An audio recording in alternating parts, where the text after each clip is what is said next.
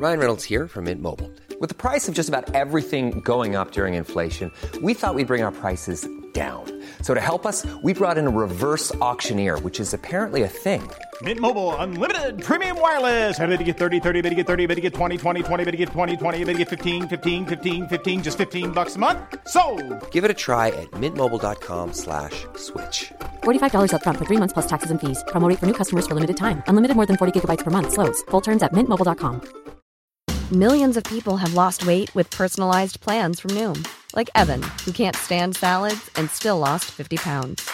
Salads generally for most people are the easy button, right? For me, that wasn't an option. I never really was a salad guy. That's just not who I am. But Noom worked for me. Get your personalized plan today at Noom.com. Real Noom user compensated to provide their story. In 4 weeks, the typical Noom user can expect to lose 1 to 2 pounds per week. Individual results may vary. This is another podcast from the BFI Network, and I'm Matimba Kabalika. After noticing a distinct lack of submissions from female filmmakers in the postroom, I gathered together a group of women to discuss the challenges facing emerging female talent and how to take risks in the film industry. So we're all here today at BFI Stephen Street to talk about women in film over cake, because we're going to have our cake and eat it too today. My name is Simran Hans. I'm a freelance film journalist, and also I produce and programme a feminist film festival, Bechdel Test Fest. You may have heard of it. And we have amassed 4 other very talented ladies today who I'm going to ask to introduce themselves in clockwise order. That's me, okay. I'm Matimba Kabalika, and I work across BFI Network. I'm the talent coordinator and content editor. I'm Ivana McKinnon. I'm a producer with my own production company called Stray Bear Films.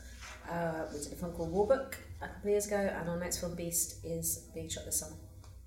Hi, my name's Bolo Bajay. I'm a playwright and a screenwriter, and my first feature film was called Gone Too Far, which was backed by the BFI, so yeah.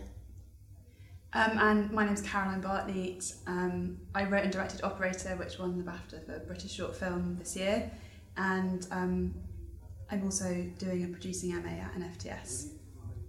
Great. So this whole thing started when Matimba and I were sitting down, having a coffee, talking about women in film, and she confessed to me that the Post Room, which is an area of the BFI Network's website where filmmakers can, and screenwriters as well, can submit their work for review by producers and executives and people who might be able to help them and give them money. She said that she was reviewing the submissions, trying to pick out the Post Room pick of the week, and then all of a sudden she realised that there were no women, or to be more specific, there were 9% of women? Yeah. Would you like to tell us a little bit more about that, Matimba? Yeah, so the Post Room, or the network website, launched last June, and the whole idea behind it, as you say, is the kind of the soft part of what the network does. Obviously, the other part of it is there's £3 million of funding a year. It's like my elevator pitch. £3 million of funding a year across the UK. So we obviously partner with Creative England, Scottish Film Talent Network, Northern Ireland Screened. Because, you know, network, new and emerging talent, yeah. Get it? No one ever gets that. And Film London, and I'm sure I've missed that, Film Cymru Wales. So yeah, apart from that very direct funding, we launched the Post Room, which was that. It was kind of going, okay, we want to engage with people who might not have gone through funding, who might have done stuff themselves. Let's see what's out there. And yeah, all we were getting is pretty much submissions from men. And I kind of was a bit clueless as to why. So can you tell us a little bit more, for people who aren't familiar with the website, what the setup is? So, you know, if you wanted to submit a script or a short film, do you know, what kind of information do you have to provide? So you go on and you create a profile, a bit similar to Facebook. It takes a couple of minutes. It will ask you for your name, your location, and, you know, what your role is, so writer, director or producer, and you can upload one short film which is up to half an hour long, and a script which can be a feature or a short. And with a feature, we say we'll read up to 20 pages. And with a short, we'll, look at them all. And it's all those execs who work across the network who look at stuff. And so the idea behind it is that you can submit, we have people who've got accounts, so people who may have been funded in, years ago, having done a short, and they just kind of want to submit and be like, hi guys, I'm still around, this is what I'm up to. Or people who've never engaged with us have kind of just gone out, because lots of people do stuff by themselves. We don't even nearly do anything, you did your short on your own. So it's all that kind of stuff. It's just another way to engage. So, yeah. Can I just ask where people hear about it? So a lot of stuff is that we've done big marketing pushes. So that's a lot down to comms and stuff. I should get where they get it from. But we do lots through social media and through Facebook and stuff like that. But even with Facebook, interestingly enough, we did a massive push through Facebook, and we got about 300 submissions over the weekend, and 90% of those were from male filmmakers. So, which was part of the reason of us all getting together, because then I was talking to Simran and going, I think we just need to be really specific about doing more focused marketing. I wonder if that's the Facebook algorithm issue, that it just assumes that a certain percentage of people who've liked the network's page are men. I don't know. Well, I don't really know, because we've got Sprout recently. Sorry, this is like the nerdy side. So we're getting into like where you can analyze the data or who's on your page. Exactly, and we've got 45% female followers. So actually, even if you were thinking, okay, let's look at the makeup of who we're talking to. Even if you're talking into a vacuum, that vacuum of 45% are women. So that 9% still doesn't add up, even though we still got a long way to go in terms of how we market it and stuff like that. But half the people that we're speaking to, assuming that even just Twitter was our limited pool, nearly half that are female, are women. So say the three of you had been on Facebook and had seen this advert pop up, what would you have thought? Would you have submitted to it? Is that kind of the thing that you think you'd benefit from your different sort of perspectives? Yeah, for me, personally, I started off my career by submitting. So I did the Young Writers Programme at the Royal Court Theatre, and that was when I did it in 2006. That was literally someone going, you could just sign up and come down and be a part of a course. So for me, I like entering things like this because it's an opportunity, and it's a way of getting into something. But what I do find with other females is that or other people that I know, other filmmakers who are female just starting out, especially because I mentor a lot of young people, they feel they have to see someone else do it before they do it. So, and that happened with the Royal Court actually, that my year and then the year after, more female playwrights came out and were coming to these courses because they could see that there was a way that other people had made it through that course, so they were going, okay, well actually I can give this a go because I can see that.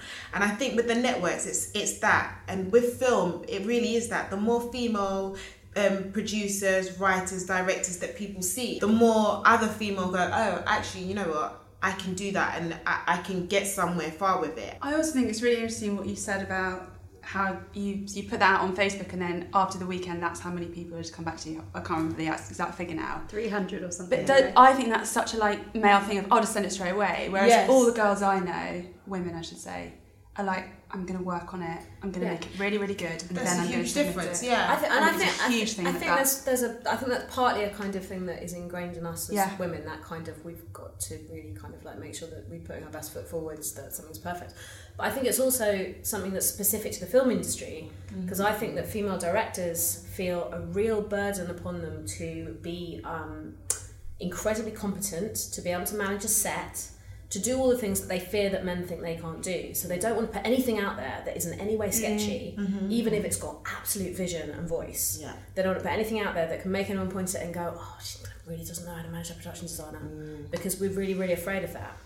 I say, I'm not a director, but I think female directors are, and I think actually we've got to put ourselves out there and kind of take a lead from the fact that there are people who have made their first film, and if you look at their shorts, you're like, there's some really sketchy stuff in that short, but there's a real voice there, and that's why they got to make their first film. But it's so important, because I think I have been doing quite a few Q&As and panels recently where you meet somebody after, and especially women, they'll say, oh, so you're a director. I go, well, I've made a film, but I wouldn't say that. I'm like, no, you're a director then. But it took me years to say that I was a writer, and it is that sense of going, you want to claim something once you feel that you're competent in it, because you don't want to say I'm a writer, and then people go, okay, what have you done? And you're going, oh, I just wrote one play, or I just done this, or I just done that.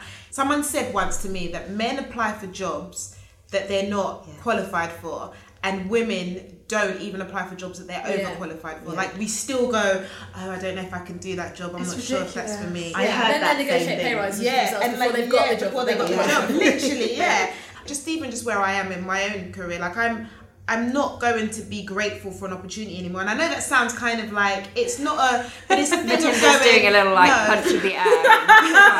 but it's that thing of going, and I don't mean it in a cocky way to go, like, like as a writer, I'm still learning, and there's things that I'm still gonna, I'm improving on. But the idea that someone's given me an opportunity and I should be so grateful for it, and I should be like, oh, thank you. I think women do that a lot, and men don't. That's so right. And that's a big difference, that women go, oh my God, I've been given this amazing opportunity, and I've got to be grateful, and I've got to be the best, and I've got to do it perfectly. And I've got to do it perfectly. And it's interesting that you're all kind of in agreement for sort of the reason why you think that people aren't submitting, and it seems to be this kind of internalized, very female feeling of not being good enough. And it doesn't matter whether you're a writer, director, filmmaker, producer, or whether you don't even work in film. Like, I think a lot of women experience that, but I wonder if that's sort of letting the institutions off the hook too much. And this is a BFI podcast.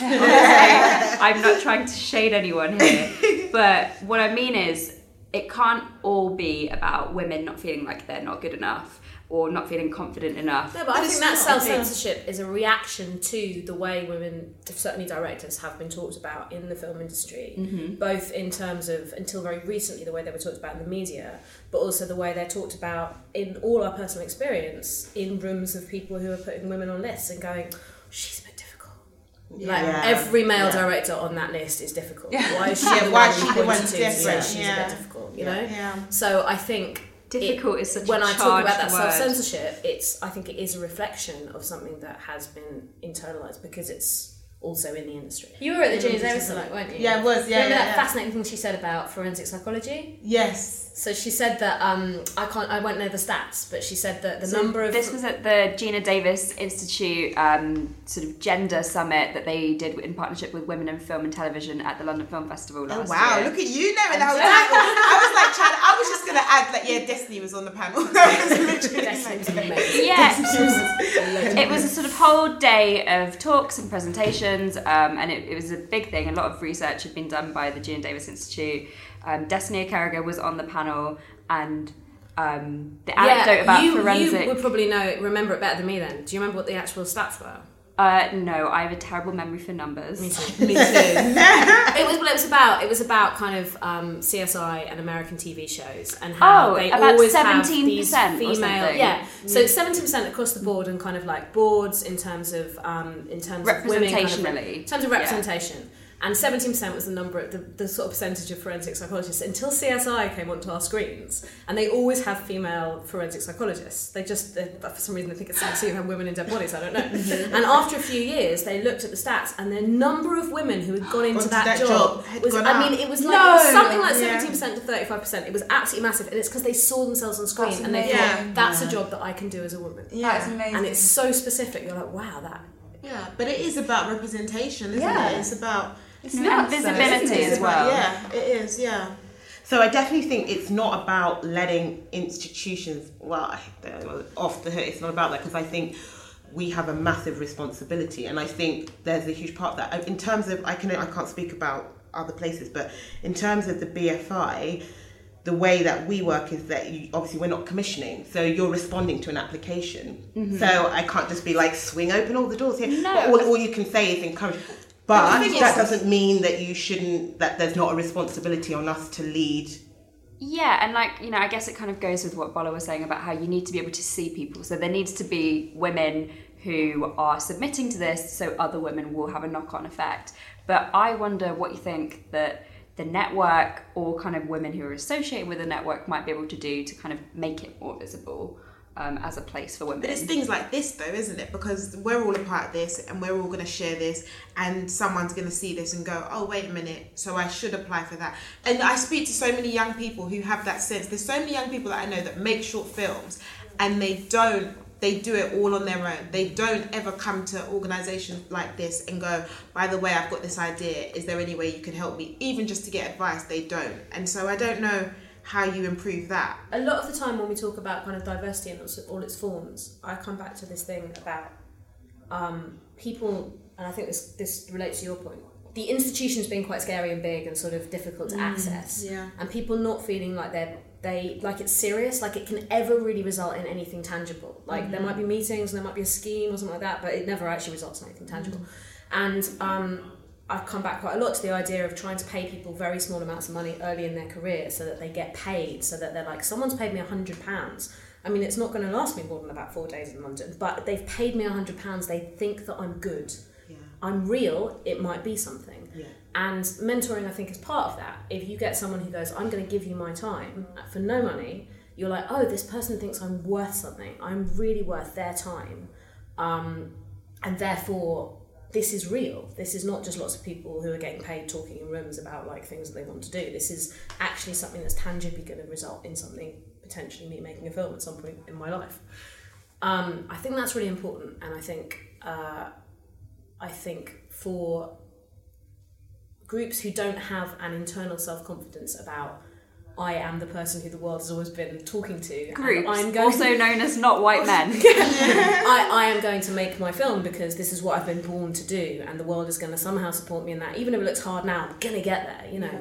Then having someone early on go, either time or money is being put into you as a resource is really, really crucial. And I think mentoring is a really good way of doing that, and also can kind of create relationships that last for years and years and years. I mean, I do quite a lot of mentoring through few programs, one called Network, which Kate Lees runs, and pretty much everyone I've mentored I'm still in contact with, which means basically I have 16 people. It's run by who, sorry? Kate Lees, who's a really brilliant script editor. So I have these people who can kind of call me up at any time for advice, and Kate's actually my mentor. When I left my company, so I said to her, how did the two of you meet? She was a script editor and I was working for a film company, and she came in to just do a bit of reading for us, and she's incredibly experienced and knows everything about everything, and is kind of brilliant and terrifyingly intelligent. And so I asked her if she would kind of take me under her wing and teach me about script editing, and she said, you're not a script editor, you're a producer. And she's just been absolutely fantastic for me. And I think the thing about mentoring for a producer, I think it's probably the same for writers and directors, and I think it's part of the reason why with writers, we have a lot of playwrights because they have support networks. Yeah. I think if you don't have that, then really, if you're on your own as a producer or a writer or a director, no one ever has your back. You know, no one has my back here. I'm just me kind of trying to figure this out on my own. And if you've got someone who can be a mentor to you, who's like, I've always got your back, it's incredibly powerful. It is, and it's really like, for me, it's peer-to-peer mentorship like that I've worked with a lot. I mean, there's loads of people now that I've built up a network where I can kind of email, even like the BFI, like I can email Lizzie here and be like, could you help me, where should I go? And she's really, really helpful. And even Ben is really, really helpful. And that's Lizzie Frankie and Ben Roberts. Lizzie Frankie and Ben, and also Amanda Neville. Like, once she said to me recently, she was like, do you want to meet for coffee? And I was just like, Amanda wants to meet. What's going on? And it was just like, but it's that thing of going like, and we just had a really nice conversation, but it was just having that, like, knowing that someone's in the industry that has all this wealth of experience that you could ask questions. And it's not about going, oh, read my script, but it's about knowing that someone's going to give you some insight into the industry, and it's having that as a safety net. Having that is what pushes you through, and you go, okay, I've got someone who I can relate to in this industry. So you're not alone. So it doesn't feel so alien, and it doesn't feel like you're just here by yourself. As you say, it's not necessarily about their connection, what they have, that can be your soundboard, that can be like, listen, we're all in it. Just I think you're right, the peer-to-peer thing, but I think also like, some of the people I've mentored have taught me more than I've taught them. You know, like, it's just about going, there are relationships you can have in this industry that, you know, there's no monetary transaction, and you'll probably never work together, but they're some of the most powerful relationships you have, because actually you need to trust people and support each other, and I think that is a real progression I see in the industry. That's something to think about for anybody who is looking to find themselves as a mentor, is to try not to think about it as transactional.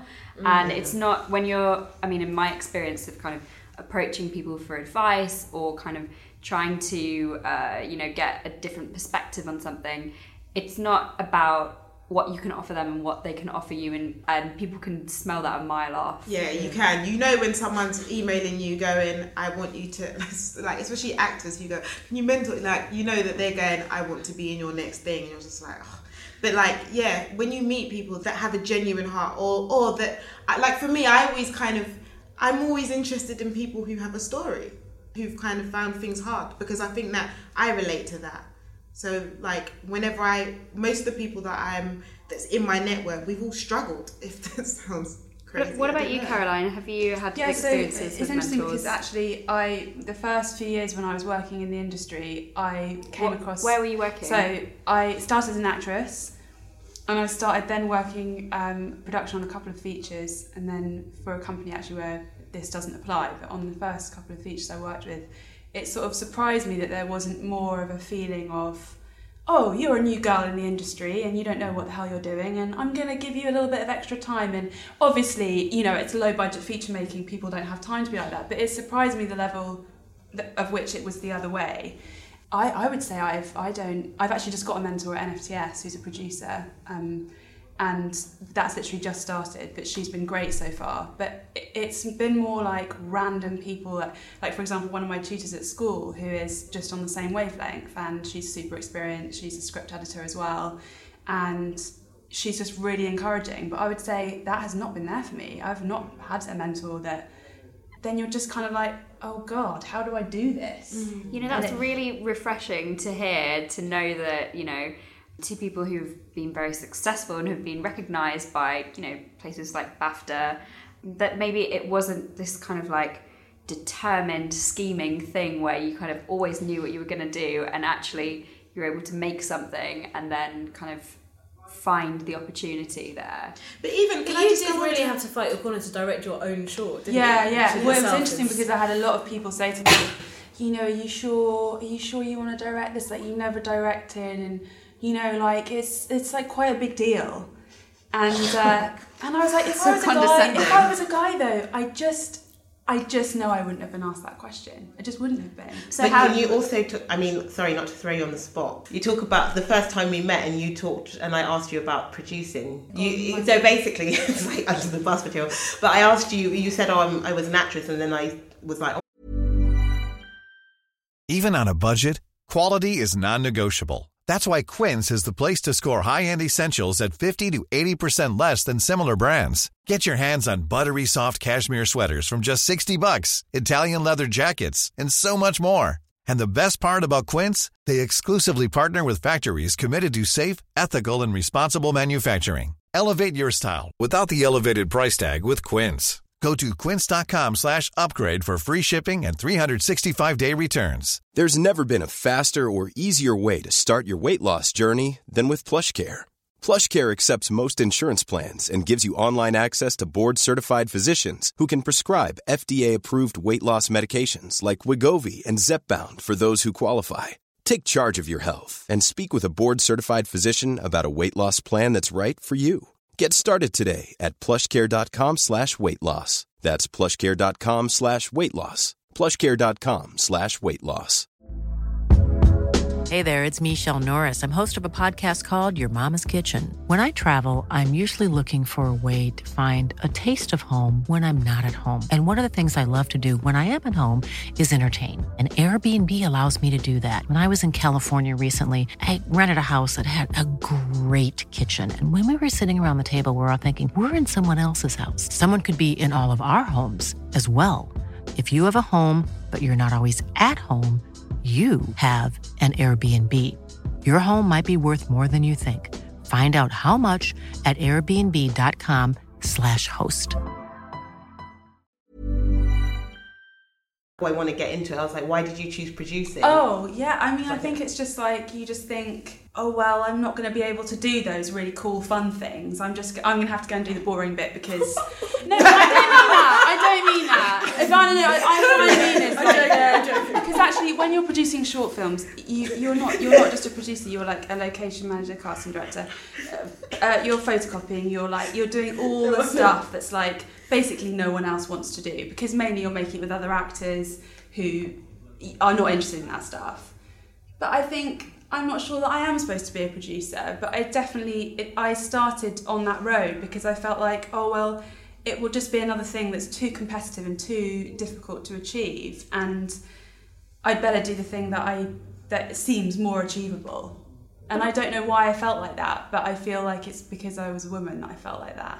But that, for me, like, that's an important thing to address, because I don't, like, I guess in terms of like network and stuff, it's shorts and you're talking about entry points, and I think, not that you can't fix everything at once, but I think it's the type of stuff, like when Caroline said that to me, that's the type of stuff that makes me feel like the righteous anger, that I don't think we should have to feel like that. Yeah. That you think, oh, actually, that's really... And I think that comes back to something that you were saying earlier about the shop front window. That I know that it was amazing that you and Nina both took home the BAFTAs for shots. Like, boom, yes. Yeah. Like, how many young women will have seen that, see you in and been like, right, I can be a director. Like, that in and of itself is so powerful. It's more than any... I can go and do lots of pounds. Like, oh, you can be a director. I mean, that's... People know that. It's like, it's in FAQs and guidelines, but seeing somebody actually do it is so much more powerful than me doing a tweet being like, oh, you can also be a right. Like, they see Bola, they're like, right, I can do that. See Ivana, and they can actually do it. And I think it's about, everyone wants to be a producer, but it's really hard. But it's about platforming and like showing people that actually you can do it. I would say, for any women who've been attracted by the title, which we haven't quite decided yet of this podcast, and are listening into this and are interested in becoming part of the film industry, I think this is the best possible time to try. Yeah, I agree. The last year has been a year of this just coming up all the time, and coming up in, the BFI Roundtable, which was, a variety of producers, but a lot of kind of white men in their 50s, who I thought might not be completely on the kind... They got so completely passionate about the idea of kind of more diverse voices. Everyone is talking about it. Everyone is interested in it. The whole narrative has changed. And whereas when I entered the film industry about 15 years ago, I couldn't point to one female producer who I wanted to be like, or who I felt was supporting other female producers, I would say my generation has a massive support network of women and men who are all passionately kind of advocates for female filmmakers. Yeah. And it's definitely not the industry it was 10 years ago. And I think we are... I really hope we're on the cusp of a big change, and I think it's the best time to be getting into the industry, so definitely send in your shorts.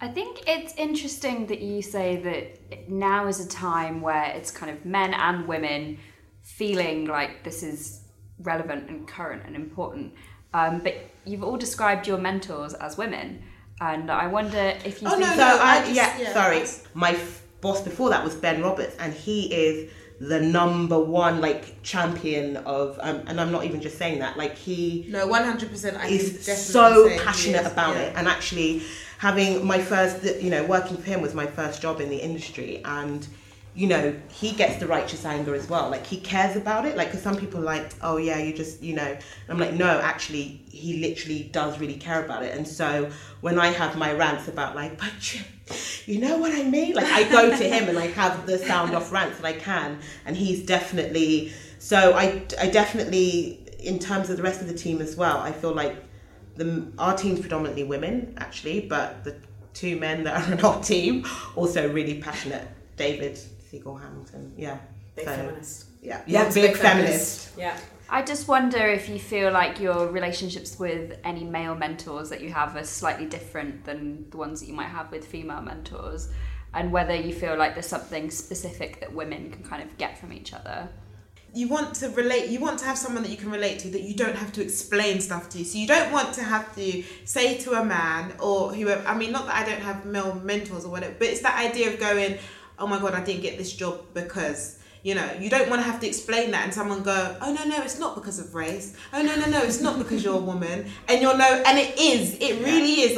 Sometimes in this industry, you get rejected based on your gender, based on who you know, those things are not about work. And it's not always about whether or not your script is good enough or whatever. It's to do with the fact that you've got black characters in it and you've got women in it. And people go, I don't get it. And people say, this won't sell. This won't sell, or this won't work. And so sometimes having another female who understands that these are issues and barriers that we face makes it easier, because then you don't have to explain that to somebody. You don't have to kind of go, oh my God, I'm so annoyed because of this.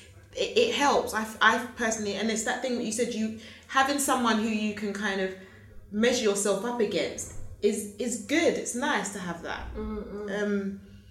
I think also they get it in a way. Yeah, it's just getting it. I mean, especially like women who are a generation above me, you know, they had it so much worse than I've got it, you know, and so I think I found that sometimes made them tougher and like harder to maybe connect with, on a way of like actually having a chat with them, like, so what do I do now?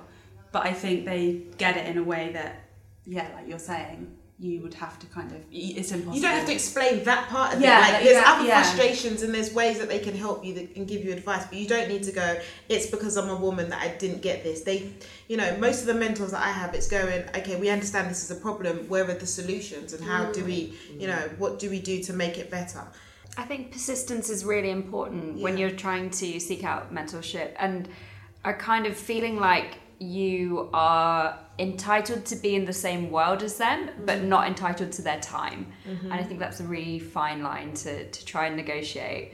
And you know, there's a way of being persistent and enthusiastic without pissing people off. Yeah, of course. We can do a separate podcast on etiquette. Yeah, but and also, like, if people say no, then you know, it's not anything about you. It's just they're probably too busy. But that's also the thing, I think, for me as a woman, is that sometimes it's like that fear of rejection. But actually, it's about so many things. I mean, the other day, I just out of the blue, I don't have a relationship. I emailed Faye Ward, I was like, please, can I have a coffee with you?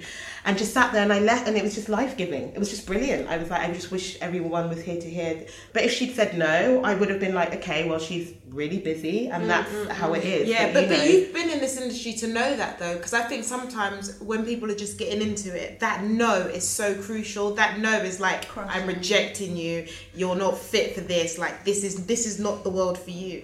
And I think that people need to understand that it is. It's just like that when I have meetings, like, I bring young people here for them to just see the building, because they don't even know that, I mean, it's bad, they don't know this place exists. And they don't know that you can just walk in here and sit down and you know, and just use the Wi-Fi. Use the Wi-Fi. Well, even if people don't have like heard of the BFI, they might not know that they can use the space. And there's always interesting people around. I wonder if you can think of or could recommend some sort of networks that are particularly useful for women. Because I guess, you know, there is this idea that the film industry is still very much a boys' club. And I don't think like the only useful places to go are gender specific. Of course, you know, female creatives should try to go to a range of things, just like men should as well. Although they shouldn't come to the women's things, obviously. I don't think it's about creating events that are just specific for females. I think that it should just be that women out there should feel comfortable in these spaces. Like what we just said, you know, the idea is that the BFI networks is for everybody. So everyone should try and apply, and that should just be it. It shouldn't be... But it's not it, is it? It's not, because like even as much as I talk about the Young Writers Programme at the Royal Court, specifically the one that I joined was the Black Critical Mass Programme. Now I look at it, the title's kind of scary in itself, like critical mass. But it was something specific to Black writers. Positive things come out of like identity focused things. So like Flair, the Flair mentorship scheme, like the people who are the Flair mentees, they're next level. And I think, okay, they went for it because they were like, okay, it's based on something that they kind of identified with. So I think sometimes that if that's a way in, or if that's a way that you feel confident, like if somebody said, right, there's something here which is specific. I know some people are like, I don't want to do something that's specifically BAME, but for some people that's like, actually... I always go, But that's what I mean. It's a double-edged sword, because it's going... because when it's so specific to you, you do feel more comfortable and you go, oh, I can apply for that and I am wanted. So if it is that you're going, we're going to create a network for women, you know, you will go, oh, this is for me, they're speaking directly to me. But then at the same time, it's just, sometimes you just want those titles to just go after a while, isn't it? You just but I think while it's not equal, I mean, you know, I'm someone who's particularly interested in female directors, so I would be much more likely to go and meet the directors on something like Rise, which is all female directors, than I would if someone else called me and said, oh, we're just running a new talent scheme for anyone. But I'd be like, well, I'll choose the female one because I'm more interested in those young female voices which I haven't heard before. Yeah. I kind of want to know if you ever have felt like you had to gender neutralise anything that you were making, that maybe you were making something about women and, you know, that wasn't going to be as easy to get made as something that wasn't. Have you ever felt I feel the opposite, to be honest. Yeah. I feel like I think at this point in the industry, if we haven't accepted that, number one, like, we have to diversify the stories we're telling, otherwise the film industry is going to die, because we're never going to kind of reach out to enough audiences, and we're just going to end up telling the same story again and again and again until we just explode into our own kind of bubble. If we haven't accepted that, and if we haven't accepted that, not in terms of necessarily kind of quotas, but we have to redress the balance of history by making more of an effort. Like, you can't just be neutral about it. Like, those are two things just from the baseline of what we have to accept to the industry at the moment. And I mean, my experience personally is like, we made a film called The Descent, which was all females going into a cave and getting eaten by monsters. And I remember the director coming and pitching that to us, and he said, is it a problem that they're all women? And we read the treatment, and it was men and women in the treatment, and we were like, it's all women. And he went, yeah, I just decided in the lift over here that I really want it to be all women. We were like, definitely 100%, that's an absolutely brilliant idea. It was the thing that made that film a brilliant horror film, that they were all women, and that we worked really hard to make them not the crappiest kind of, you know, horror kind of victims. Not horror bimbos. Yeah, you know, that we tried to kind of cast people who were more real and tried to make it a quite authentic film. I mean, within the boundaries of a horror genre. And that was the thing that people loved about it, you know, and so like, that's a horror film. But I sort of feel like it's a selling point. Like, you know, if you look at, I'm going to totally humiliate myself now by forgetting which studio it is that's done incredibly well with like Pitch Perfect, and which one is it? Is it I want to say Warner Brothers, but I feel like it's not. I think it's Universal. Is it Sony? No, it's not Sony. None of us know. Lou's Googling. And none of us have our phones. Lou's Googling. Oh yeah, we're not. We just cut this bit out of the podcast. Lou's Googling. Well, anyway, whoever it is, who's on like Fast and the Furious, Pitch Perfect, you know, and they've like nailed it in terms of all the American studios over the last kind of 10 years, and they've done it by reaching out to audiences, reaching out to audiences that no one else is serving. So, you know, Fast and the Furious is the only kind of, you know, sort of diverse tentpole movie that has gone on to like 7. Is it 7? 7, 8 or something? Yeah. No, are they on 8 now? They're shooting 8 now. Pitch Perfect is all women. I mean, there's like 3 or 4 things they've done, which have all been like the movie that all the other studios would have gone, oh no, that's kind of niche. That's a niche film for one audience. And they've done them, and they have killed it over the last 10 years. And that's their thing. And when they're asked about it, they're like, we're not doing this because we're like, oh, we're really into diversity. We're doing it because we know this is commercial, because these are brilliant stories that people want to see. Yeah, but that's the thing. I mean, do you think there's a kind of the convergence of like TV and film and kind of, you know, Netflix and Amazon and stuff like that? Do you think that's created more opportunities for female filmmakers? Someone like Jill Soloway, you know, who did Afternoon Delight at Sundance, which won, but then kind of no one was really doing anything with her in film. Then she did Transparent, and now she can do anything she wants. And that was her voice, and absolutely kind of unfiltered, her voice, her thing. Like, I think that's what's great about filmmaking now, is that it does feel like an industry where people can just go and do stuff, and you don't have to wait around. And with places like Netflix and Amazon Prime and stuff like that, it is about going, well, if the big wigs are going to ignore it, there are these platforms that are not going to ignore these things, and you can write what you want to write. But I just wanted to add the point was, when I first started writing, I didn't think about gender. I just kind of just went, like, even with my first feature film, the 2 boys in it, it's 2 boy leads, but it's about my family and about my situation, and it was about my sisters played that. Well, they were the African kids who I kind of wrote the story about, but I made it about boys, and I don't know why. It was just a subconscious thing. It was going, oh, okay, they have to be boys because they're leads, and that was it. And the more that I'm in this industry, the more I'm like, I'm writing more female stuff, and my lead's gonna be a woman, and I'm just kind of like, whenever I go to meetings and people go, oh, do you want to change? I'm like, no, I'm not changing. Do they do that? Do they a lot of the time. Really? Yeah. Not, it depends where you go. Like places like here, the BFI, they're more like, it's the champion, so they kind of just go, yeah, that sounds like a great idea, do it. Whereas like other places, you get commissioners who go, well, we need, my favourite line that I always get is that whenever I get rejected with stuff is going, we need a way in for the majority to get this story. And you're going, okay, what does that mean? Well, so you've got black lead and they're women. We need a way that, the average person can understand the story. And whenever I get meetings like that, I'm just like, oh, you're just not really the person that I need to be working with. Like, I'm not changing it for anybody. But I feel like I've now made a point to go, every time I write, what are the women doing in this story? And how important and significant are they in my stories? And what am I saying? And I think a lot more about the roles I write for women than I've ever done in my whole entire life. And I think that, how can I make them as three-dimensional as possible without it being stereotypical, without it being... I think it's like, so Julia Davis is obviously saying, like, can you just look at your main male character and give them a female name? Yeah. I think it's more complicated than that. You can't just give a man a woman's name. But I do the opposite thing. I read scripts quite a lot and go, oh, this is kind of a good story, but I feel like, but what if you made the main character a woman? Mm-hmm. Then it's suddenly a fresh story. It's like, it's 80% of this kind of film that you think you've seen before, but it's fresh because we haven't seen that perspective.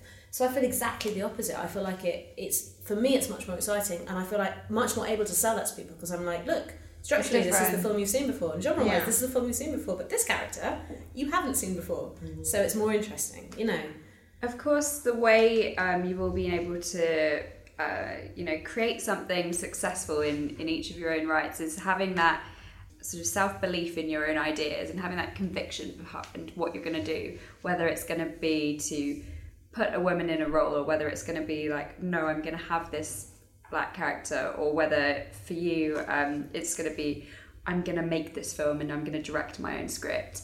All of those things require balls, lady balls maybe, and I kind of wonder, as something that we could kind of close on, how you summon that kind of self-confidence in times of stress and doubt and kind of climate of less opportunity, and how you don't let that stop you from doing things.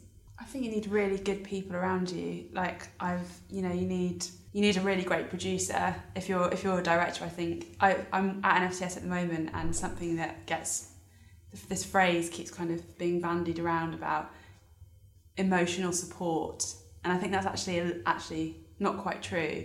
But there is definitely an element with a director. Like, I really needed somebody who I really trusted to work with, because that makes all the difference. If you're going forward and you really feel like you're on the same page as somebody, and they get all your worries and they get all the reasons why you have to do it this way, then you're going to be fine. You're not going to have so many moments of wobbling. But also, like, I worked with a cinematographer as well, we had such a close relationship, and that again is like, you've just got to have people who you trust and people who are going to support you. And if you have that, I really think, I think you can do anything.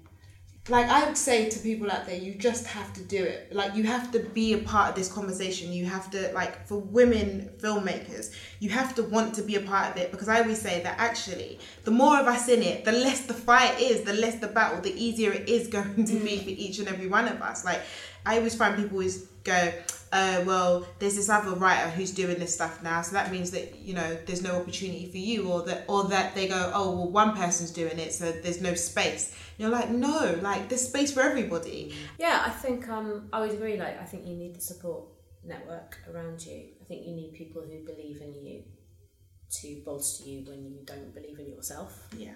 But I think two things I would say. One is that the film industry is really difficult, but that also means that it's really difficult to do things perfectly. And a male mentor of mine, Steve Clark-Paul, who's done like a gazillion films, once said to me, he's like, every single time I start producing a film, I realise that I don't know anything. Everything is different.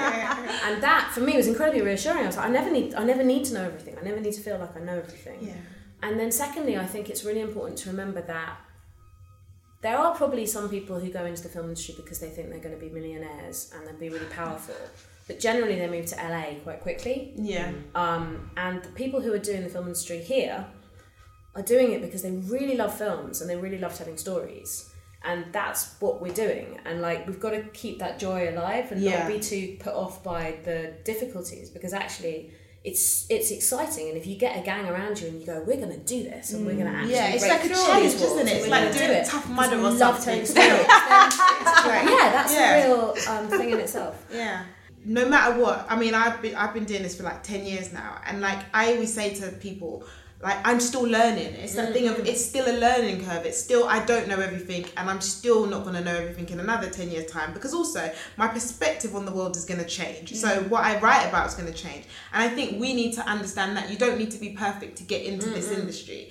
And I think that that's an important thing for people in terms of applying, knowing that your script doesn't have to be perfect. You know, your film doesn't have to be perfect. And what people are interested in is not your competence. They're not interested in you being able to manage everyone on your set. They're not interested. I mean, they obviously want you to come in on budget and on schedule, but what they really want is for you to say something that is yours, that is unique to you, that is your voice. And that is the thing that you need to show people.